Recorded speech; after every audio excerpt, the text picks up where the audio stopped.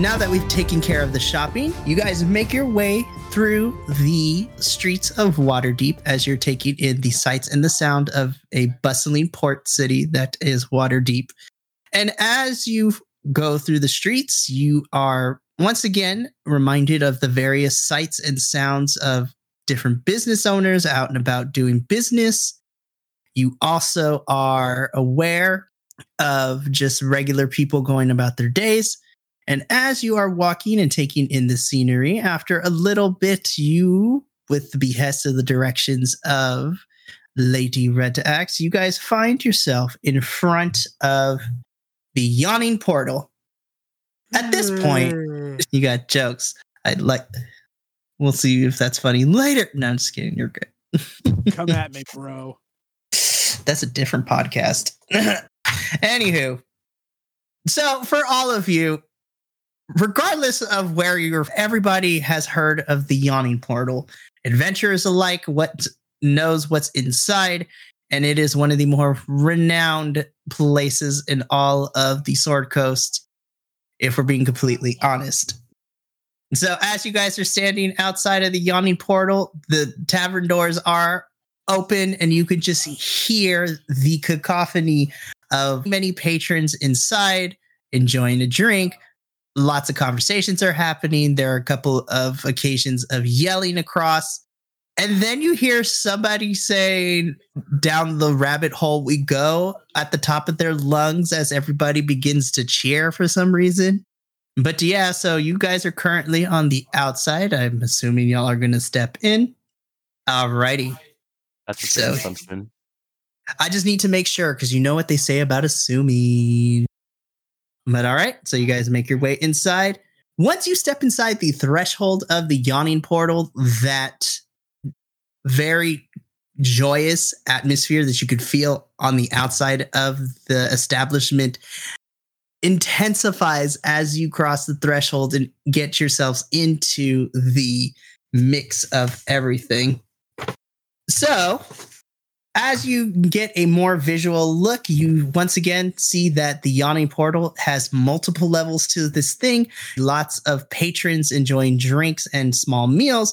And then, of course, smack dab in the middle of the general floor, so to speak, you see this giant circular opening where all of you know that leads to the mysterious caverns below and all the untold craziness that is the dungeon of the Mad Mage dwells within there, which we may or may not be visiting down the line, but we shall see what happens with that. But according to Lady Red Axe, you guys will want to talk to the head tavern keeper and let them know that you are here to see the good Baron.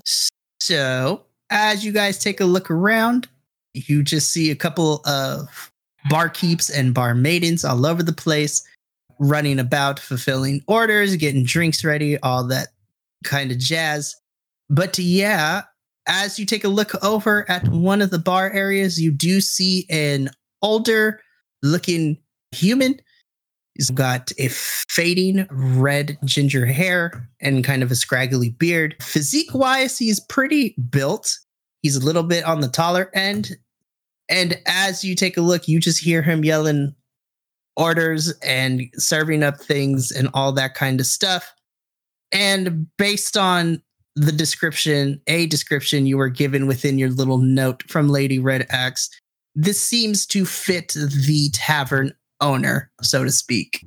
Corvus is gonna approach the tavern owner like a child getting into a high chair, climb into it, and hop down. He swings his legs, looking up at him. I was sent by Lady Red Axe to find the good Baron here. And also, I have a problem with this place. It's neither yawning or a portal. I think that's false advertisement.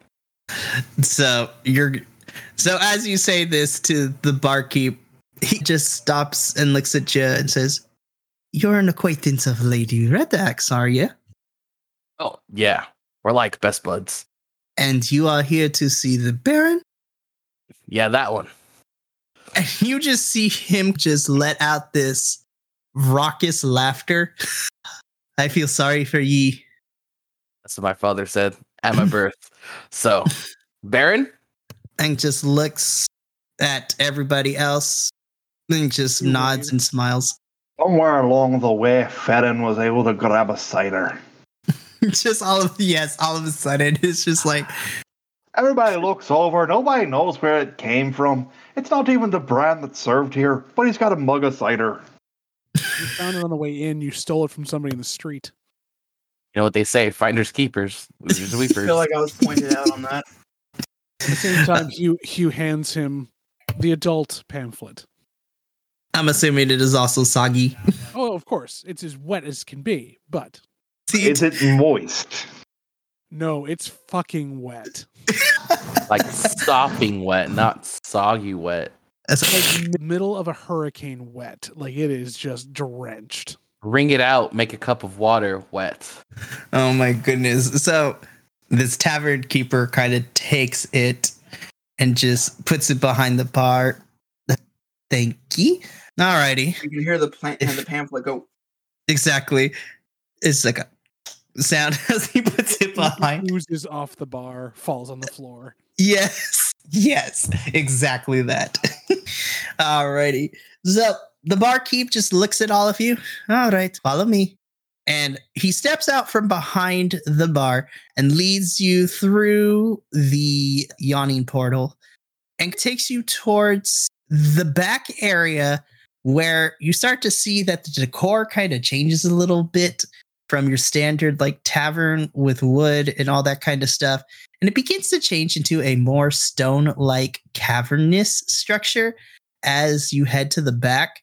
And as you turn the corner and head down these flight of stairs, you hear patrons and the noise coming from the main floor of the yawning portal begin to grow more distant the more steps that you take until you stop in front of this, what looks to be this very rustic iron door.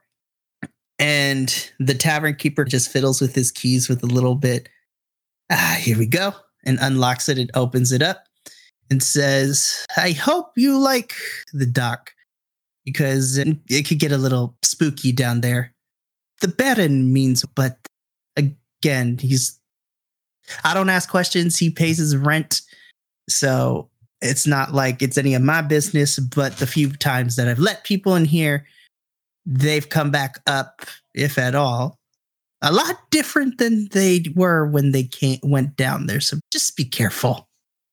Do we look like the kind of group that looks normal to begin with? Touche. I didn't say it. You did. You thought it, though. You thought it. I got you. I think this is an eclectic bunch of individuals, but it seems that, and I'd be wrong on this, you seem to have somewhat of a good head on your shoulders. Just don't die, because it's a nightmare to clean up. No promises. I like you. Oh, thanks. Not a lot of people do. They usually hit me. Or hit on you. It depends what mood they're in. It's mostly hitting me, not on me. I am not your captain. I can't hit you anymore. Thank God you have a very powerful right hand. This will not hit him. I will not hit him.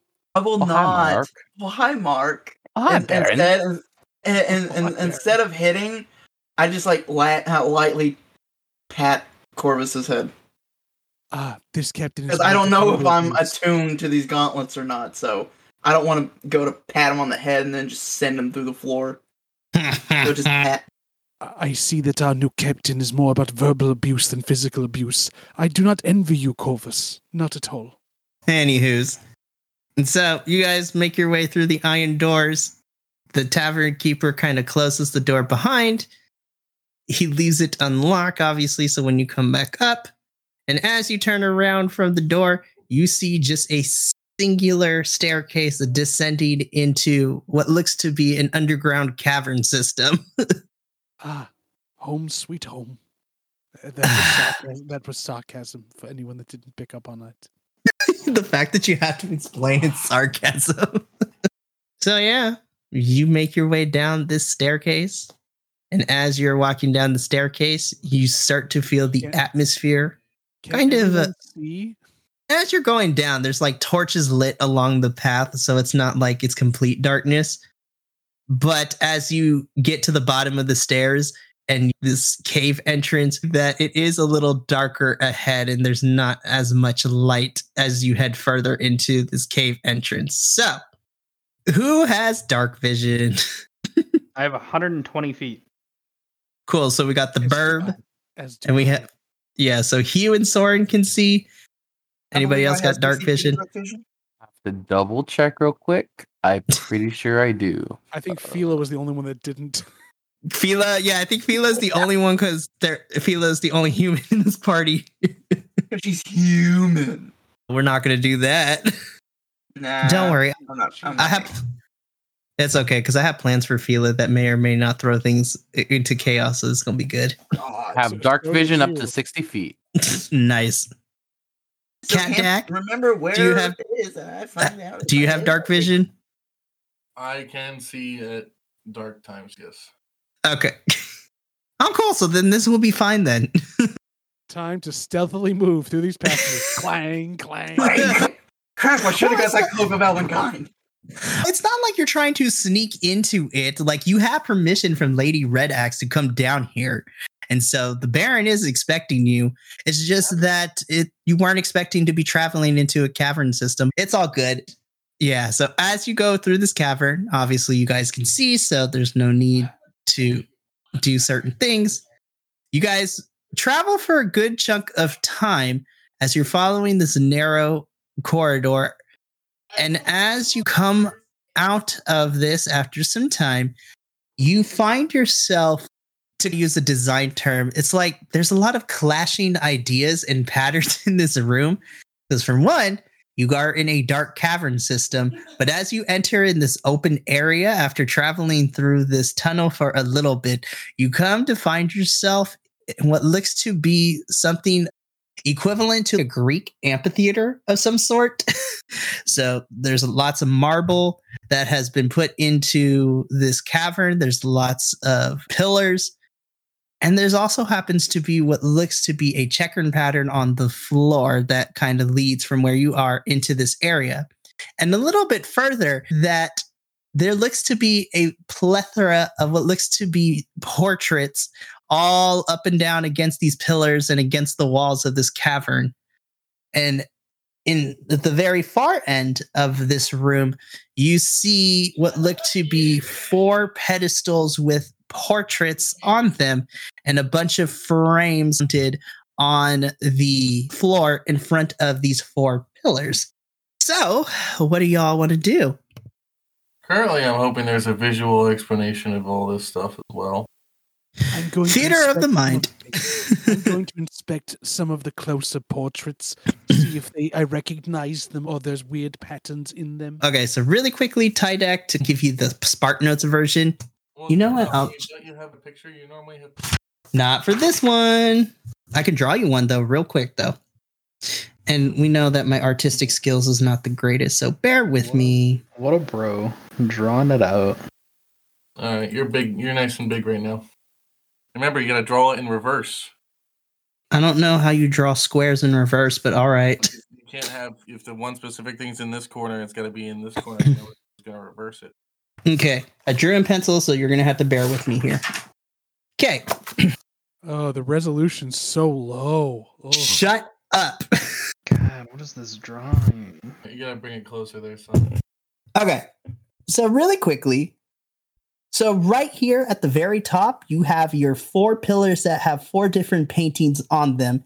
And scattered in front of these 4 pillars and these 4 paintings are, as Hugh gets closer, look to be frames of different colors that are there.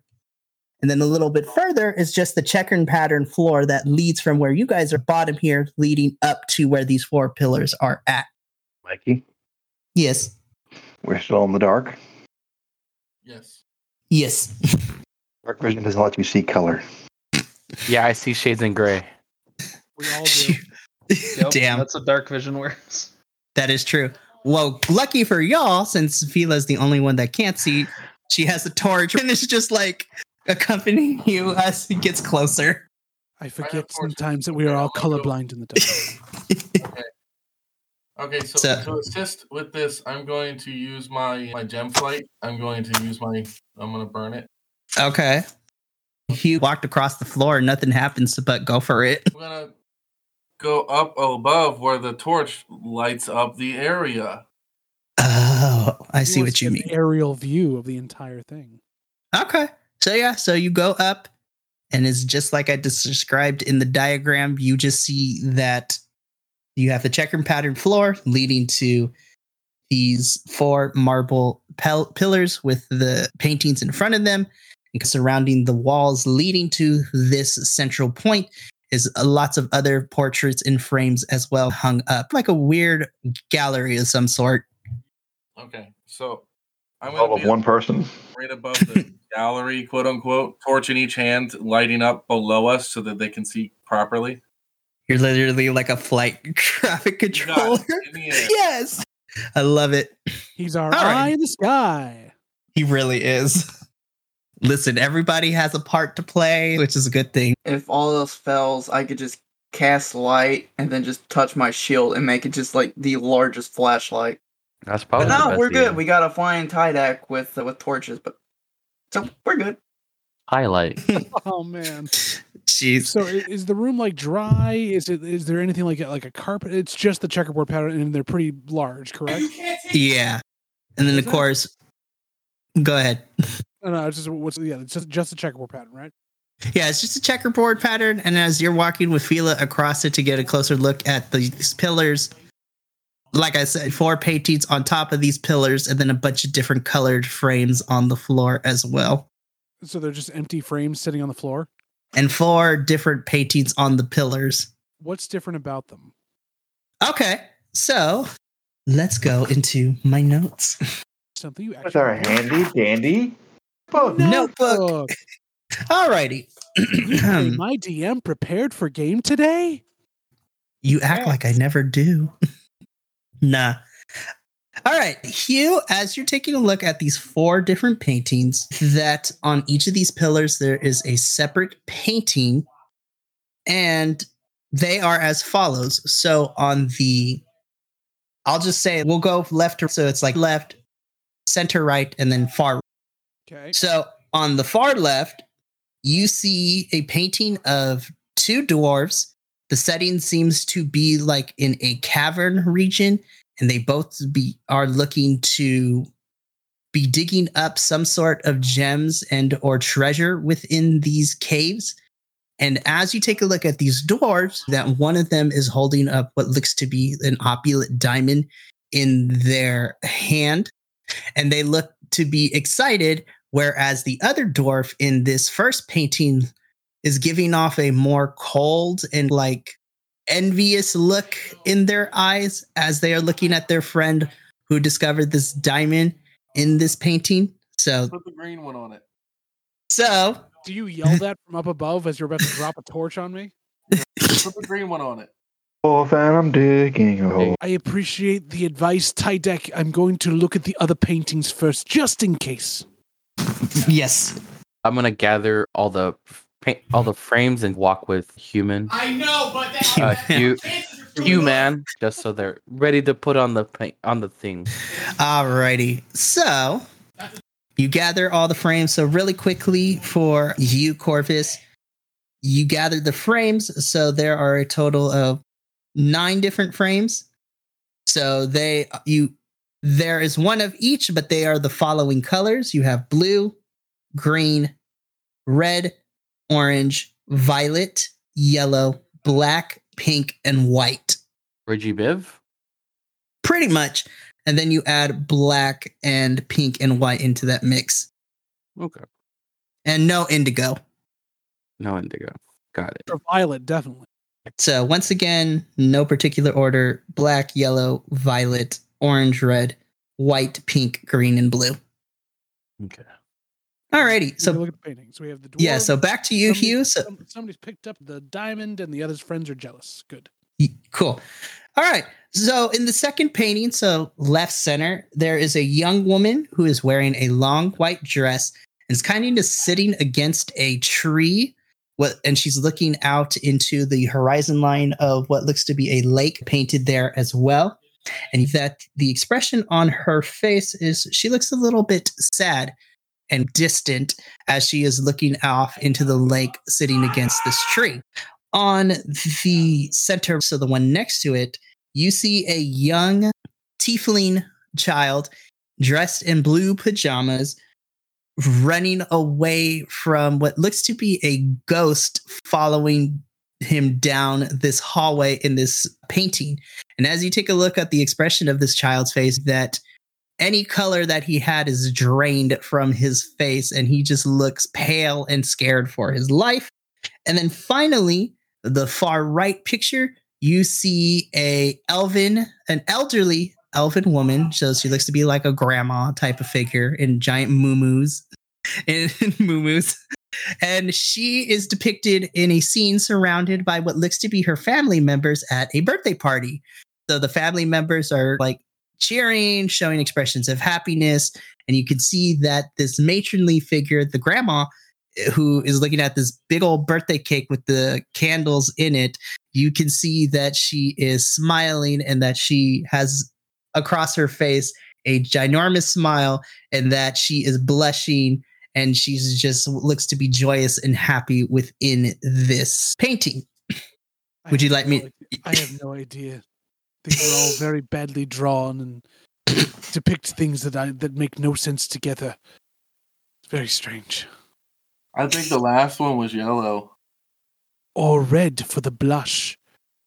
But yellow is the color of happiness. And red is the color of love and of hate and rage. If I can add my 3 cents, if I'm not too bright, but if I had to assume what the paintings were for, maybe not only are they the moods, but do you guys know the corresponding colors of each mood?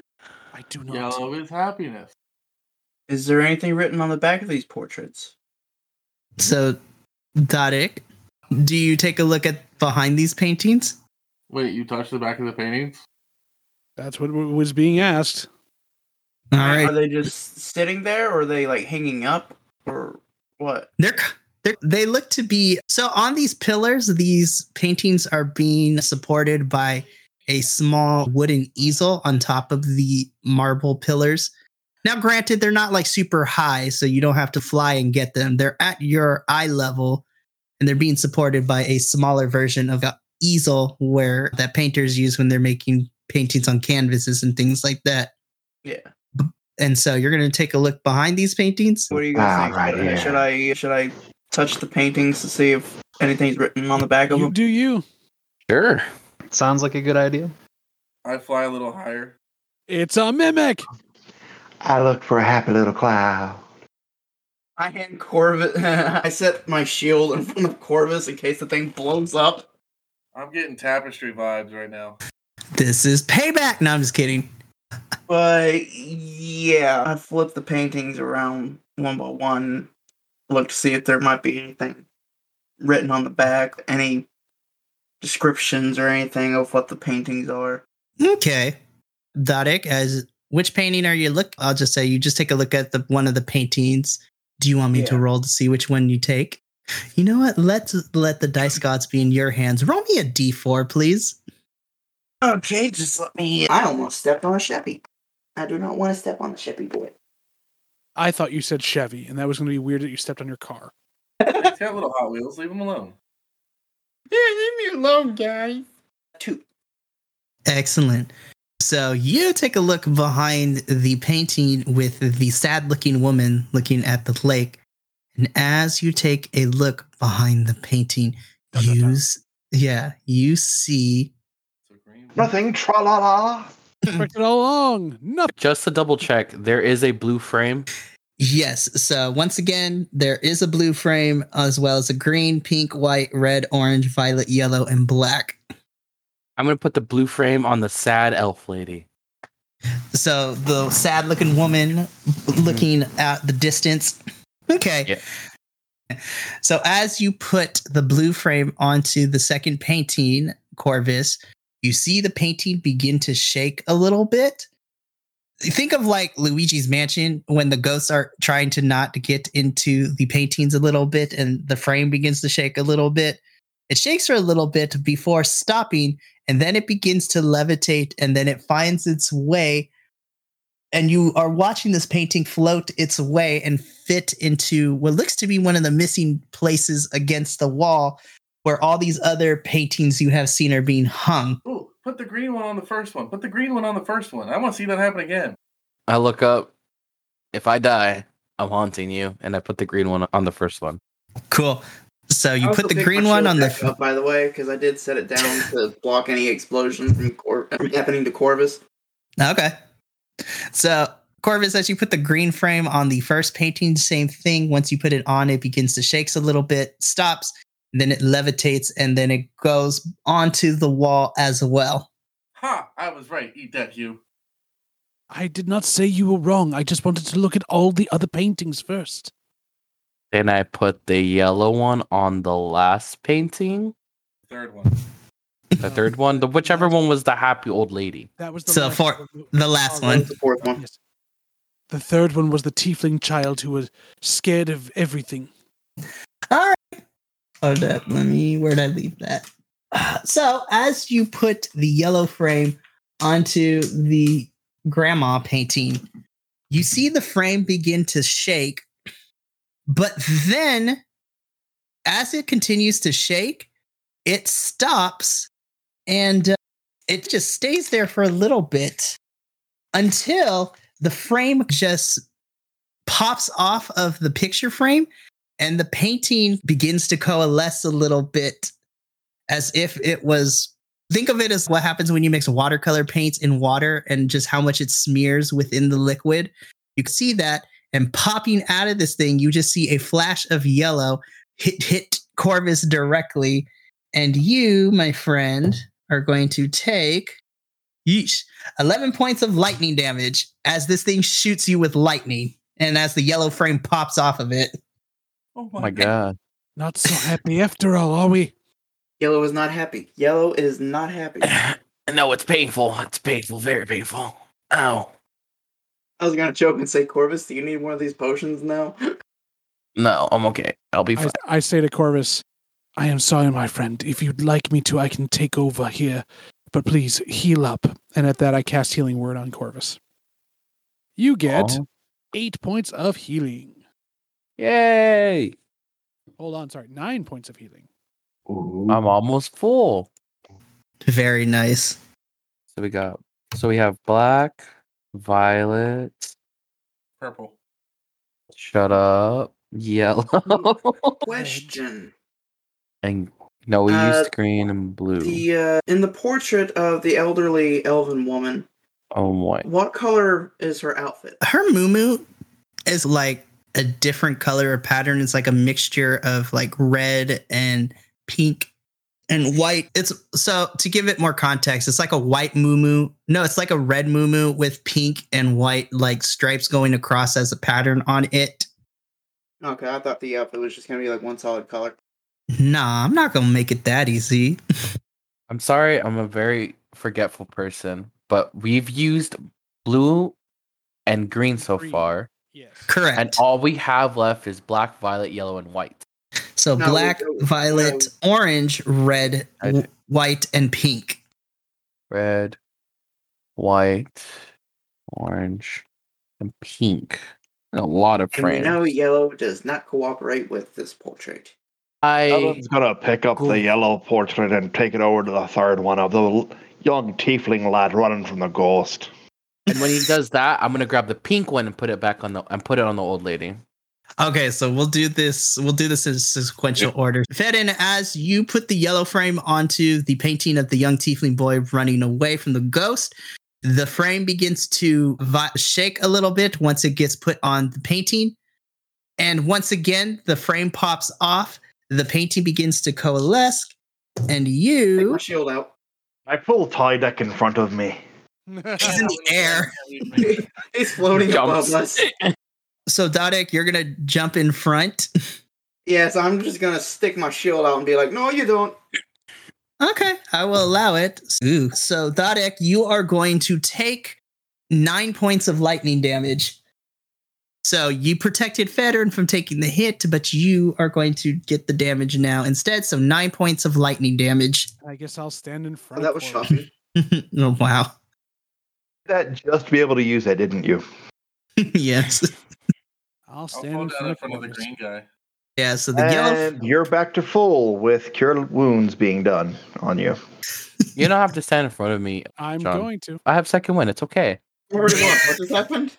Trust me on this. Okay. You're back. Yeah, Ferren healed you, so you're back at full now. Thank you.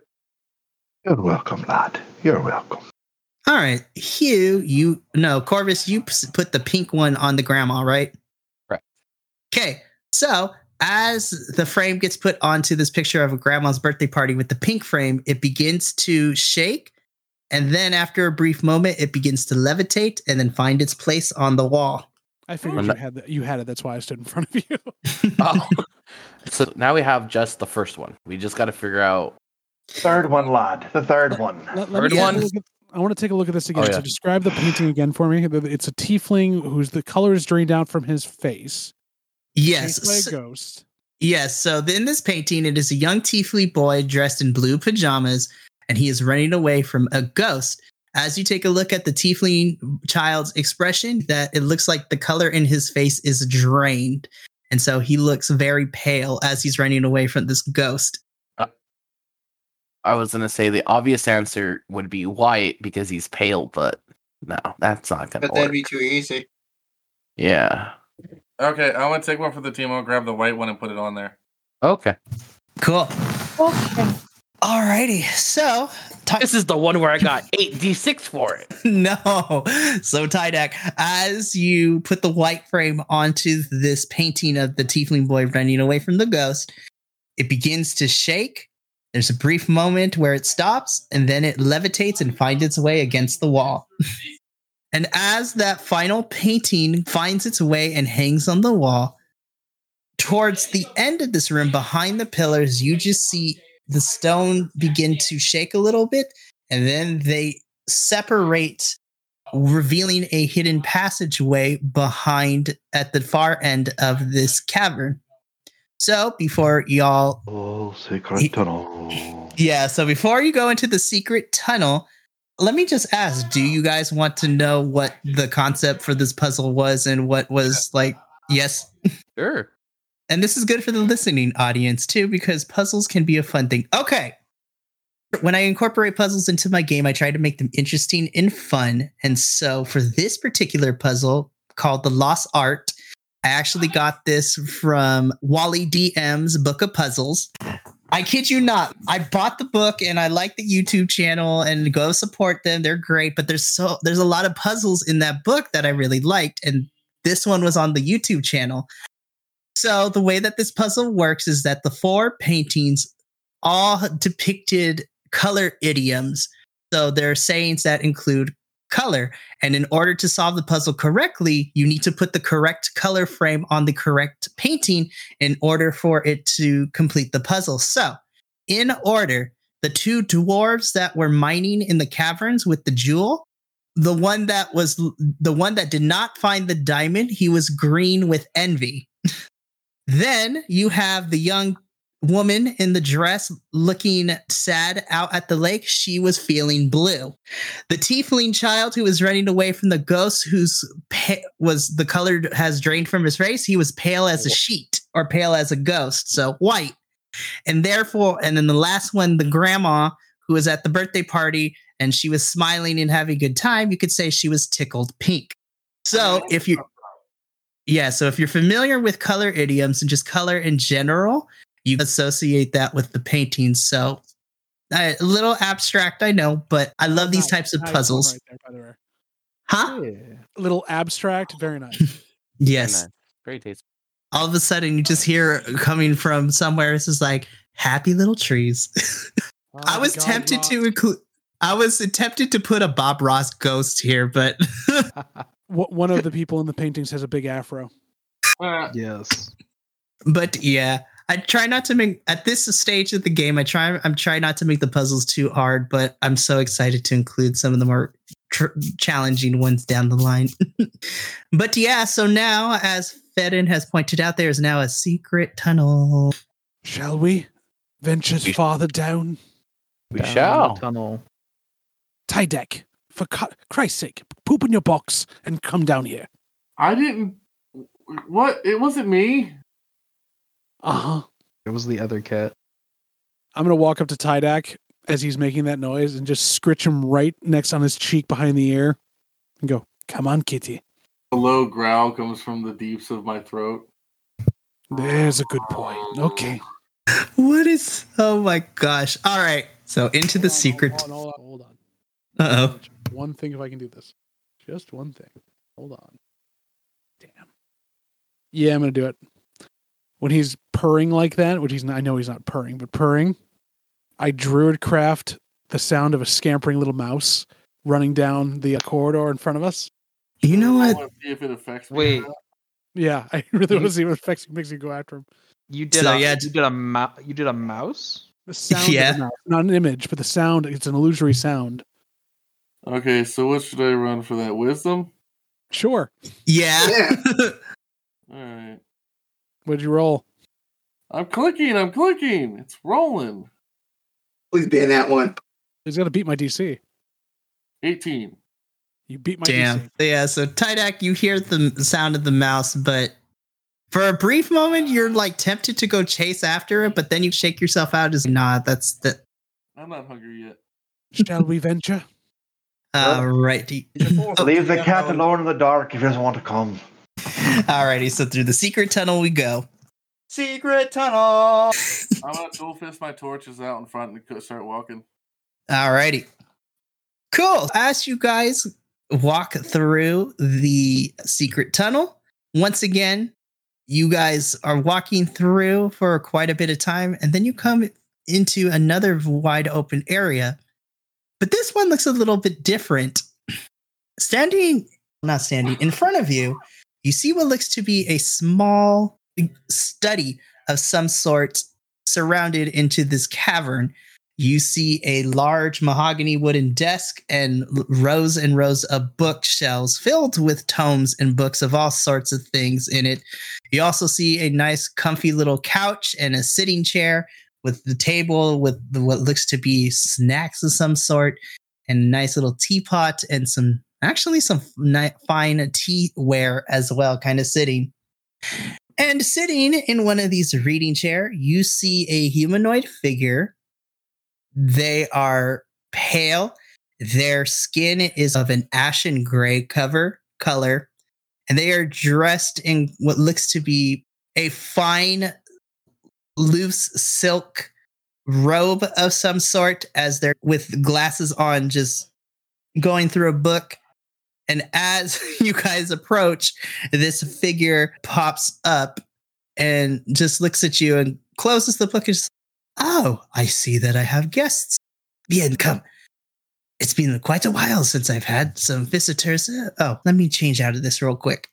Snaps his fingers, and in the puff of... He snaps his fingers, and then you just see a plethora of bats begin to coalesce around him and dissipate, and you now see him in a more kind of formal, nice purple plum colored suit with a little tie to accentuate it, and looking pretty snappy, if I do say so myself.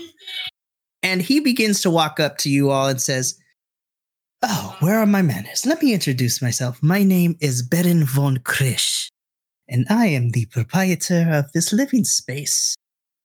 And he begins to sniff the air a little bit. "Oh, I see. It seems that you are in contact with Lady Redax as of late. I'm assuming she's the one who sent you to visit me?" That is correct. "Ah, good. Then if she has sent you, that must mean that she requires my extensive knowledge," as he points to the stacks of books behind him. "Let's see." So, to give you some context, because I'm not going to make you roll for it, you see that, and you can guess with the bats and the pale ashen gray colored skin, and with the description Lady Redax gave you briefly at Castle Waterdeep, that the Baron has had many lifetimes. You all know, because you are all well versed in this basic knowledge, as I will say, you know him to be what is called a Dhampir. So basically vampire, but we're using the term Dhampir. So Not as crazy as Strahd as we are all aware of, but he is akin to that same vein of vampire. Oh, that's right. I forget. So, Dharak, what's going through your mind as you're seeing a Dhampir in front of you? This is going to be interesting. Yes. Dhampir, though. Now he is. He's like a Dhampir. For a centuries-old individual, he do be looking spiffy in that purple suit. Roll if you fall in love. No, I'm just kidding. All right, here we go. Oh, no. All right, here we go.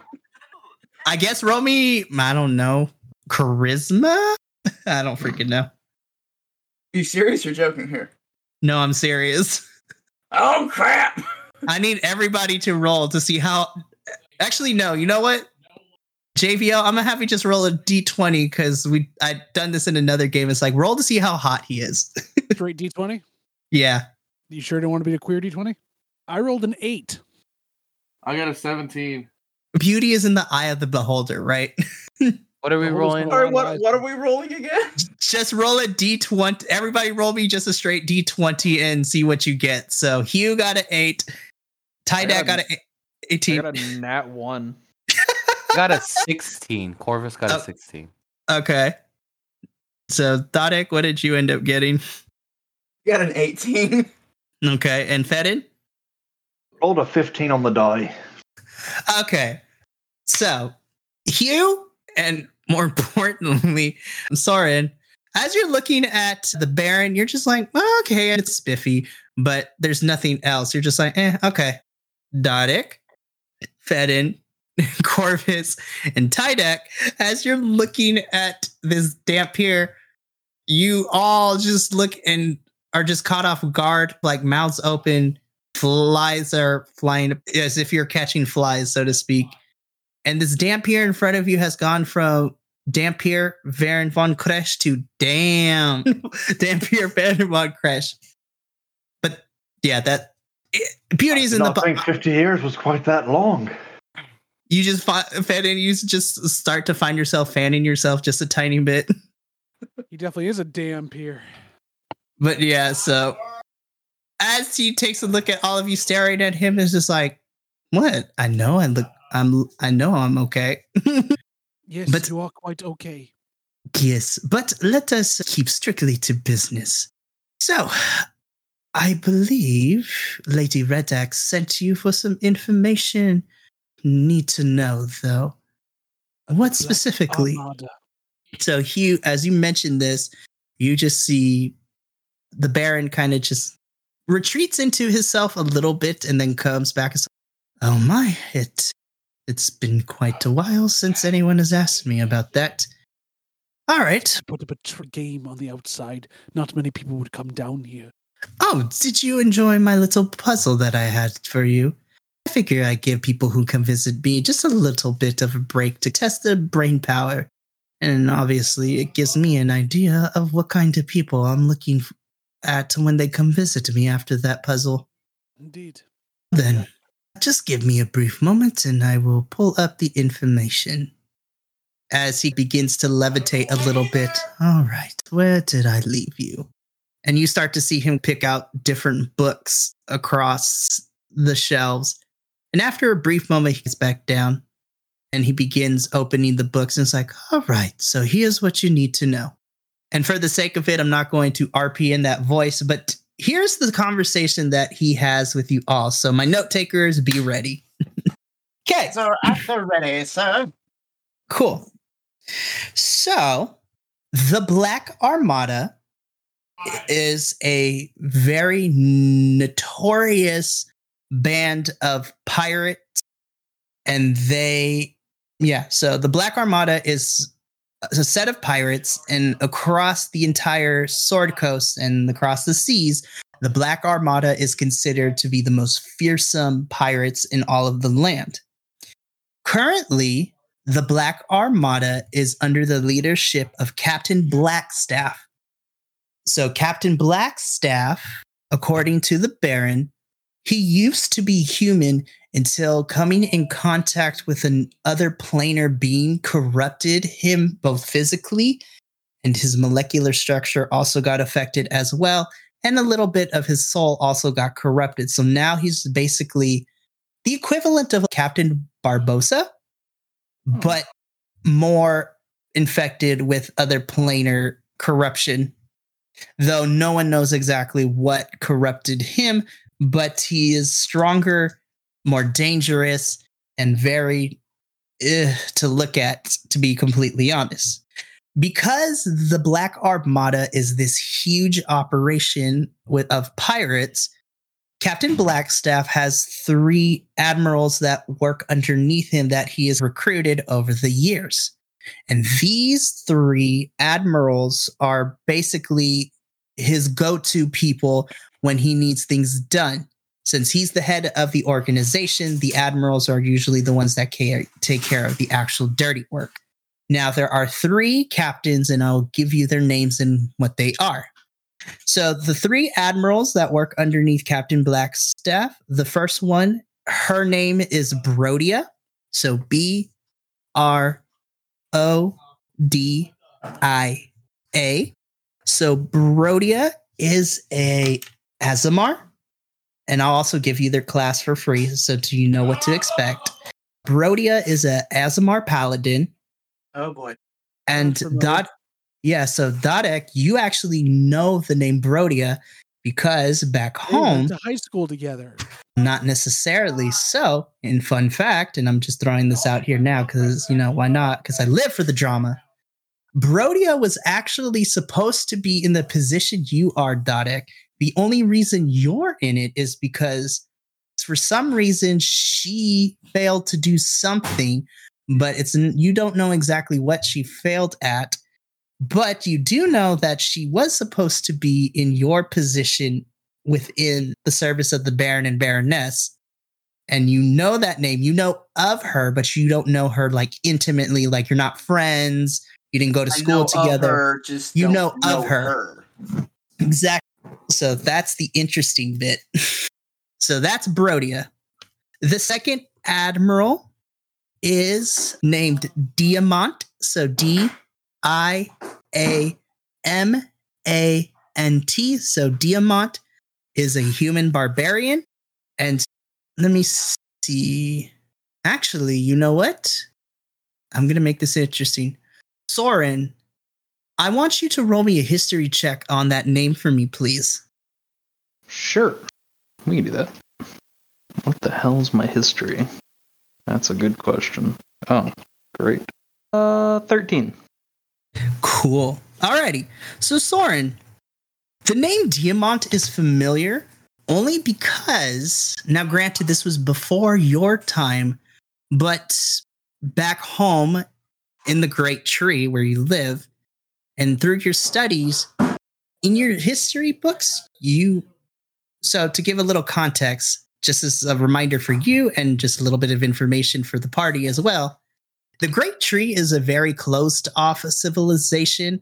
It is mostly Owlin as well as a few others like elves and halflings that kind of live in this giant tree. And it's more of a very enclosed society. And the reason for that you remember from your study, Sorrin, is that there was a band of humans who found their way to the Great Tree, and your people tried to coexist with them and to work together to build up the civilization before Diamant betrayed your people, and thus a war ensued between the Owlins and the humans, in which your people were successful in defending and exiled Diamant and his people out. But in the same fucking wings. But you're puzzled because according to your history books, that war was like way before your time. It was 500 years ago. So it's a little questionable as to how Diamant, a human being, can have survived that long. That begins to make the cogs in your wheel inside your head begin to spin a little bit. Okay. And finally, the third admiral is Alcryst. So Alcryst.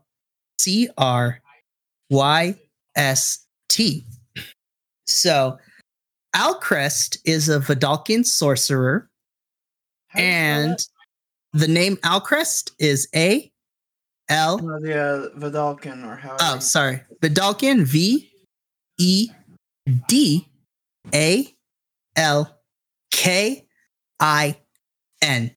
Thank you. Crest, she is a Vidalcan sorcerer. And let's see. Hugh, I want you to roll me. So I want you to roll me a history check as well. Favorite skill.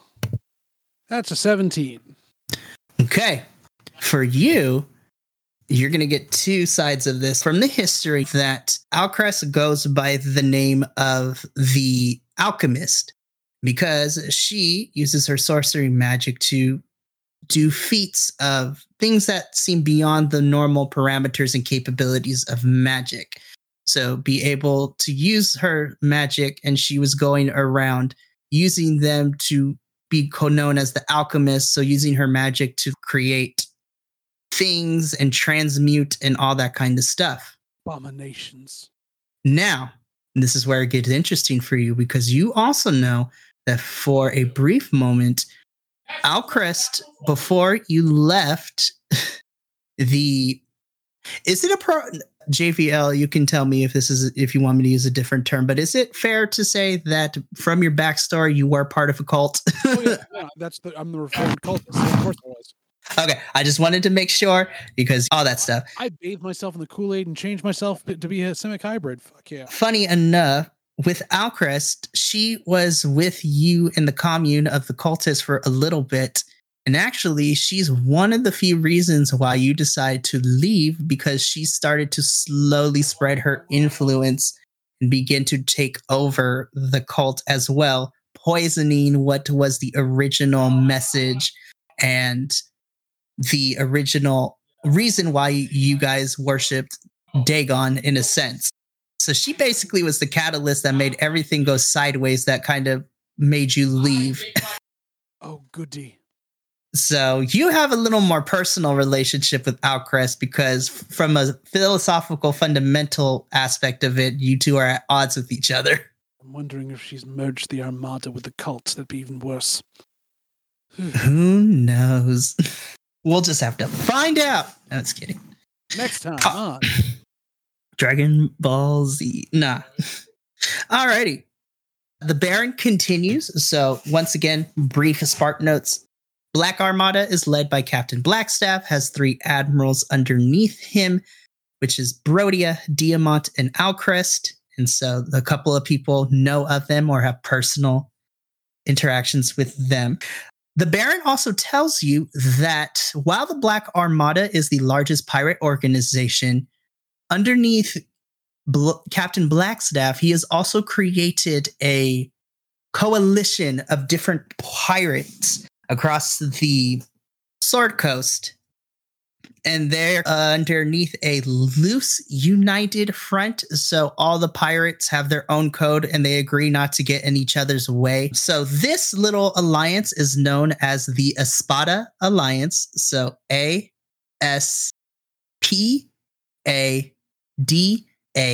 So the Espada Alliance. And that is the Black Armada and a few other high-level pirate organizations and groups across the Sword Coast that are in this alliance. Now, The Black Armada is a biker gang, and they've patched over some smaller gangs. yes.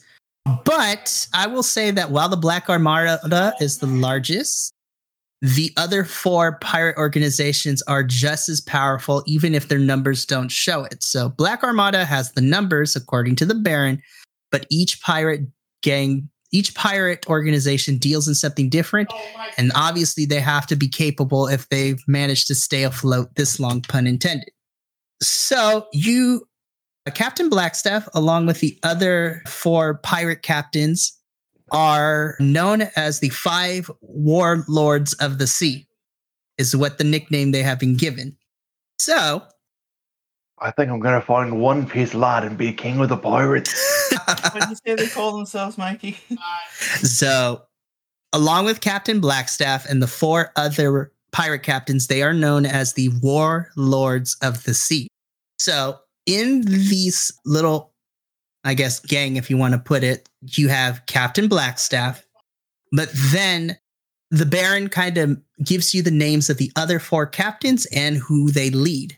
The first captain, her name is Zephia. So Zepphia.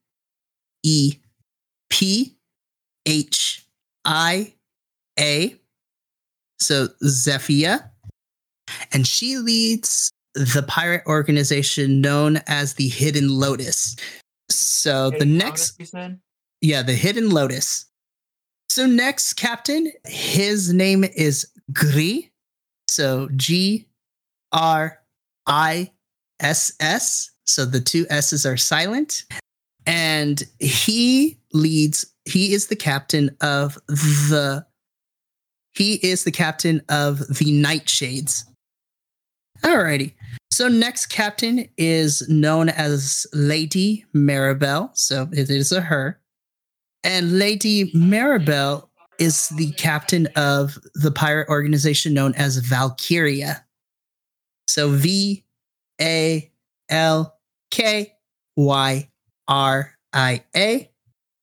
Yeah, can you spell that again, Mikey? Yeah, Valkyria. Valkyria.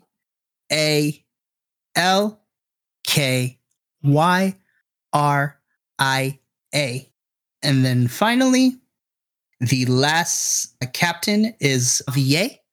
So MAUVI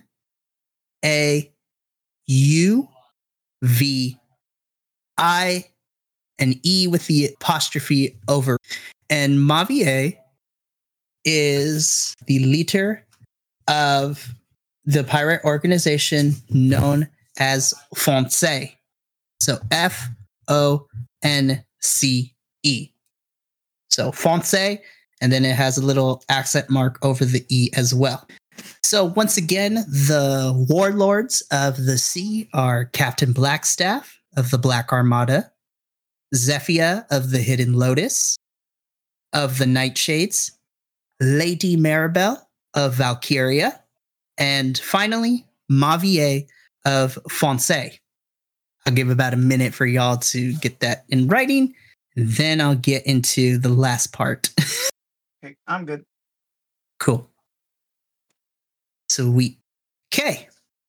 So the last portion of this kind of lore drop, if you want to call it, the Baron takes the map that you guys brought along with you, and along with what you were able to decode and him referencing a lot of books, the Baron lets you know that based on the symbols used on the map, and you all are aware that the cities were going to come under attack from pirates, but cross-referencing in his books, as well as his own knowledge, because he also tells you that he used to be a member of Valkyria before defecting from them years ago. He uses his skill set from Valkyria to basically let you all know that Lady Red Axe needs to be informed immediately, because according to the map, the city of Waterdeep will be attacked by Admiral Diamant in 2 days.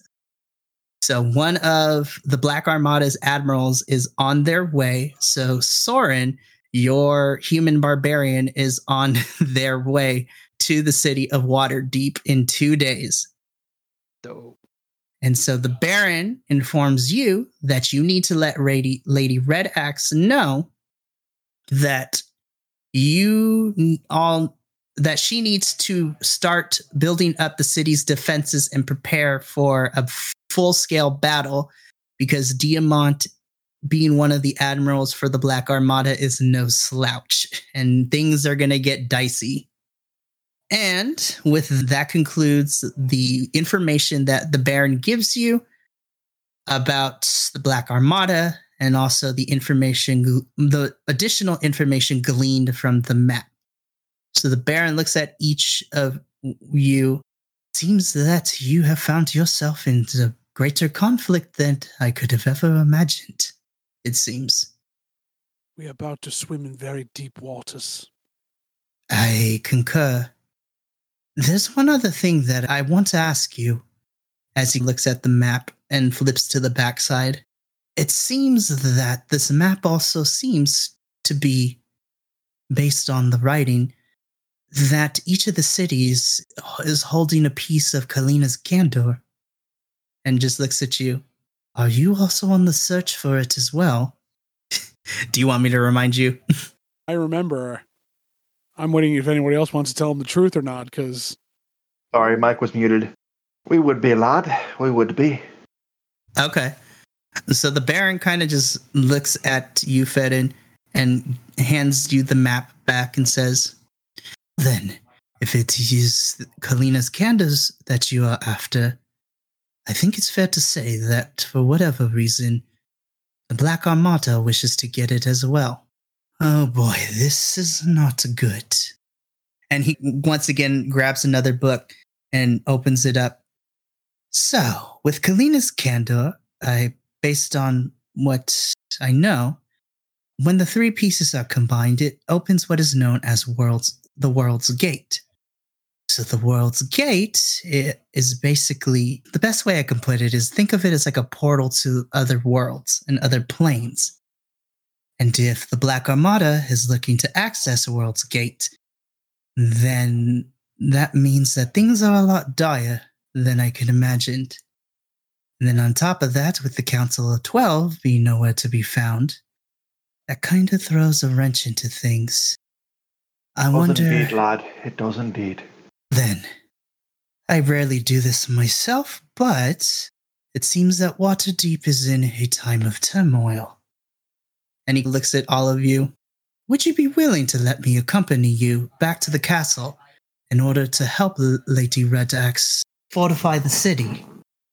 I might not look it, but I don't necessarily have that problem. And he snaps his fingers, and the bats drape a cloak and drop what looks to be some sort of glasses case as he puts on like as the equivalent of like sunglasses, so his eyes aren't burnt out. His eyes will be fine. Don't worry. They're smoked goggles. Yes.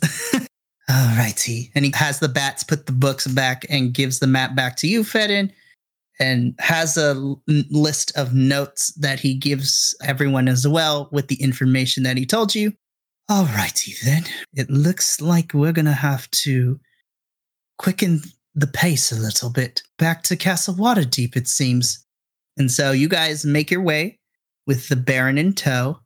You guys make your way back through the cavern, back up to the iron door, and you exit out of the Baron's domain back into the yawning portal, where you guys make your way back to inform Lady Red Axe of what is about to happen.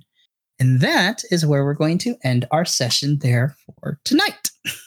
Yeah. Oh, we made a Dhampir, man. That was the fun part, but I apologize for keeping you guys a little bit later, but I wanted to make sure I got all of this lore out to you guys, because this is going to set up the next couple of adventures y'all are going to go on.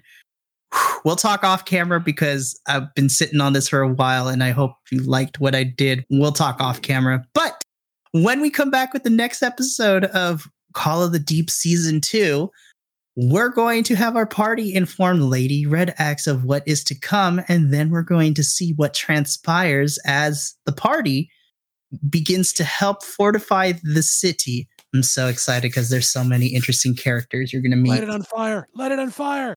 Oh, don't worry. I have plans for the dragon to come back with this one. This is going to be interesting. But until then, to the listening audience, thank you so much for tuning into the Season 2 premiere of The Call of the Deep. When we come back, we're going to see how our party deals with having to fortify a city, and we'll see what kind of forces and what kind of person Diamant is when they arrive in the city in 2 days. But until then, thank you so much for listening. And as always, remember, from all of us here at Vibe Tribe, love each other, take care of one another, and as always, make sure those good times roll. Till the next episode, we'll see you later. Ta-ta for now.